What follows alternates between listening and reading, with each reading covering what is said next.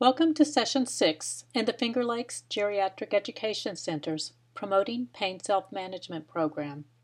This session addresses the use of activity pacing as a self-management tool. Oftentimes people who have pain tend to stop doing activities that cause that pain. This is logical enough and follows the traditional joke line, "Doctor, it hurts when I do this," to which the doctor replies, "Well, then don't do that."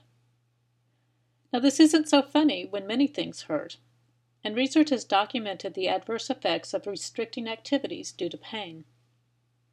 Gradually, the patient becomes physically weaker and weaker due to inactivity. This makes him or her more susceptible to injuries, which may lead to more pain, more activity restriction, more weakness, and so on. Add to this the psychological and social impacts of restricting activities, and we have created the ongoing pain cycle. Let's think about activity pacing another way. We all have good days and bad days.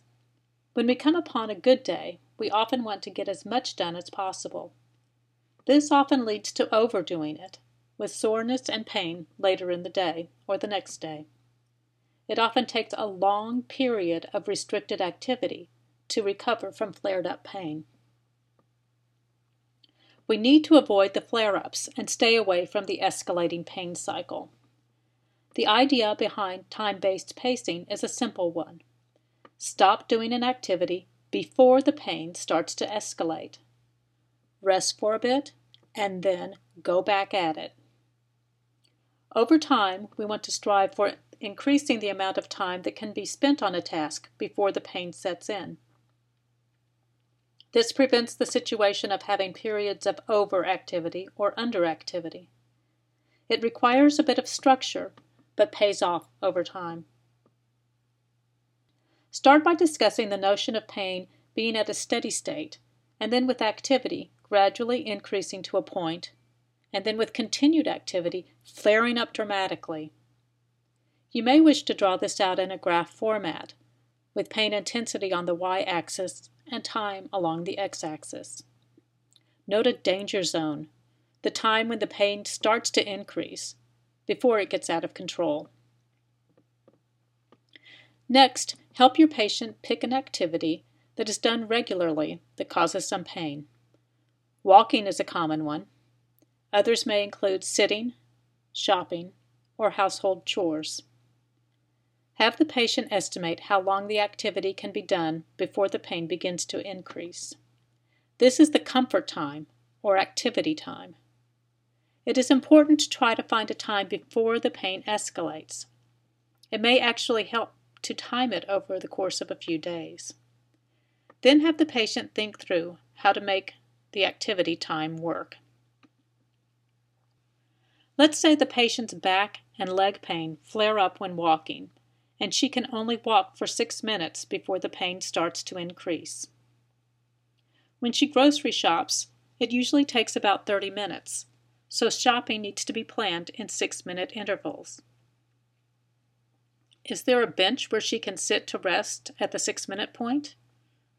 A few minutes resting before the pain starts up is much better than trying to get the whole trip done and letting the pain take control. Often there are places to rest in stores. For example, there are often chairs by a pharmacy. Of course, rolling walkers with seats provide an excellent option as well. Just be sure to use the brakes. This is the basic format for time-based pacing, but there is another element that is important. Gradually, over time, the patient should increase the active time. A good rule of thumb is to stick with the base active time for 3 days. Increase it slightly for another 3 days, without increasing the amount of time spent resting. Increasing slightly every 3 days will build up endurance and make tasks more efficient. The downloadable patient files include a worksheet that can be used to plan activity pacing. It takes discipline to complete this type of paperwork, but advanced planning pays off in the long run. As mentioned in previous sessions, checking in with the patient from time to time holds her accountable for keeping up with the program. If possible, encourage the patient's family or friends to learn more about these pain management strategies. They can help the patient stick with the program over the long term. I hope you have learned some strategies that you will find helpful in working with your patients who have pain problems. There are a variety of tools that you have learned, and you can share these with patients to improve their quality of life. Prior work with pain self-management strategies has revealed that different patients respond to different strategies, but it is often difficult to determine at the outset which techniques will work best for each individual. Therefore, if time allows, I recommend that you consider teaching patients all of the techniques in this program and allow the patient to find the ones that work best. Thank you for your interest in the Finger Lakes Geriatric Education Center's Promoting Pain Self-Management program.